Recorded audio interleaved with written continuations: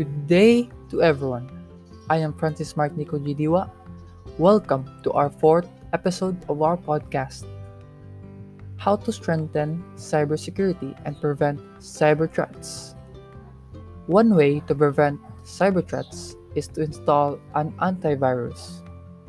Now that you have the antivirus, it is necessary to maintain it in the latest update. It is also important to use the antivirus by running scheduled scans. However, it is difficult to work with your computer while the antivirus is running. Therefore, run the antivirus at night when you are not using the computer. Scanning once a week is preferred. Keep your operating system up to date, whether it is Windows, Mac, or Linux. Software developers always issuing security patches that fix and plug security leaks. These patches will help to keep your system secure. Use a strong password. Make sure your password has a lowercase, uppercase, numbers, and symbols. Keep it easy to remember, but difficult to guess.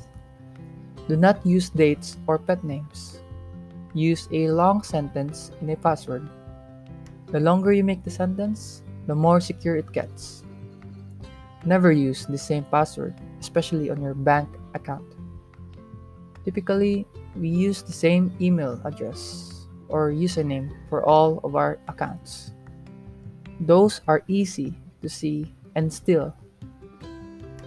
If you use the same password for everything or on many things, and it is discovered, then it takes only seconds to hack your account.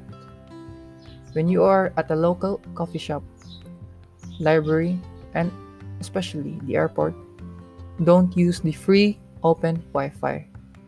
An open Wi-Fi is the one without password or encryption. If you can access the Wi-Fi with no issues, it is most likely a trap. Back up all your files. Ideally, you will have your files in at least 3 places.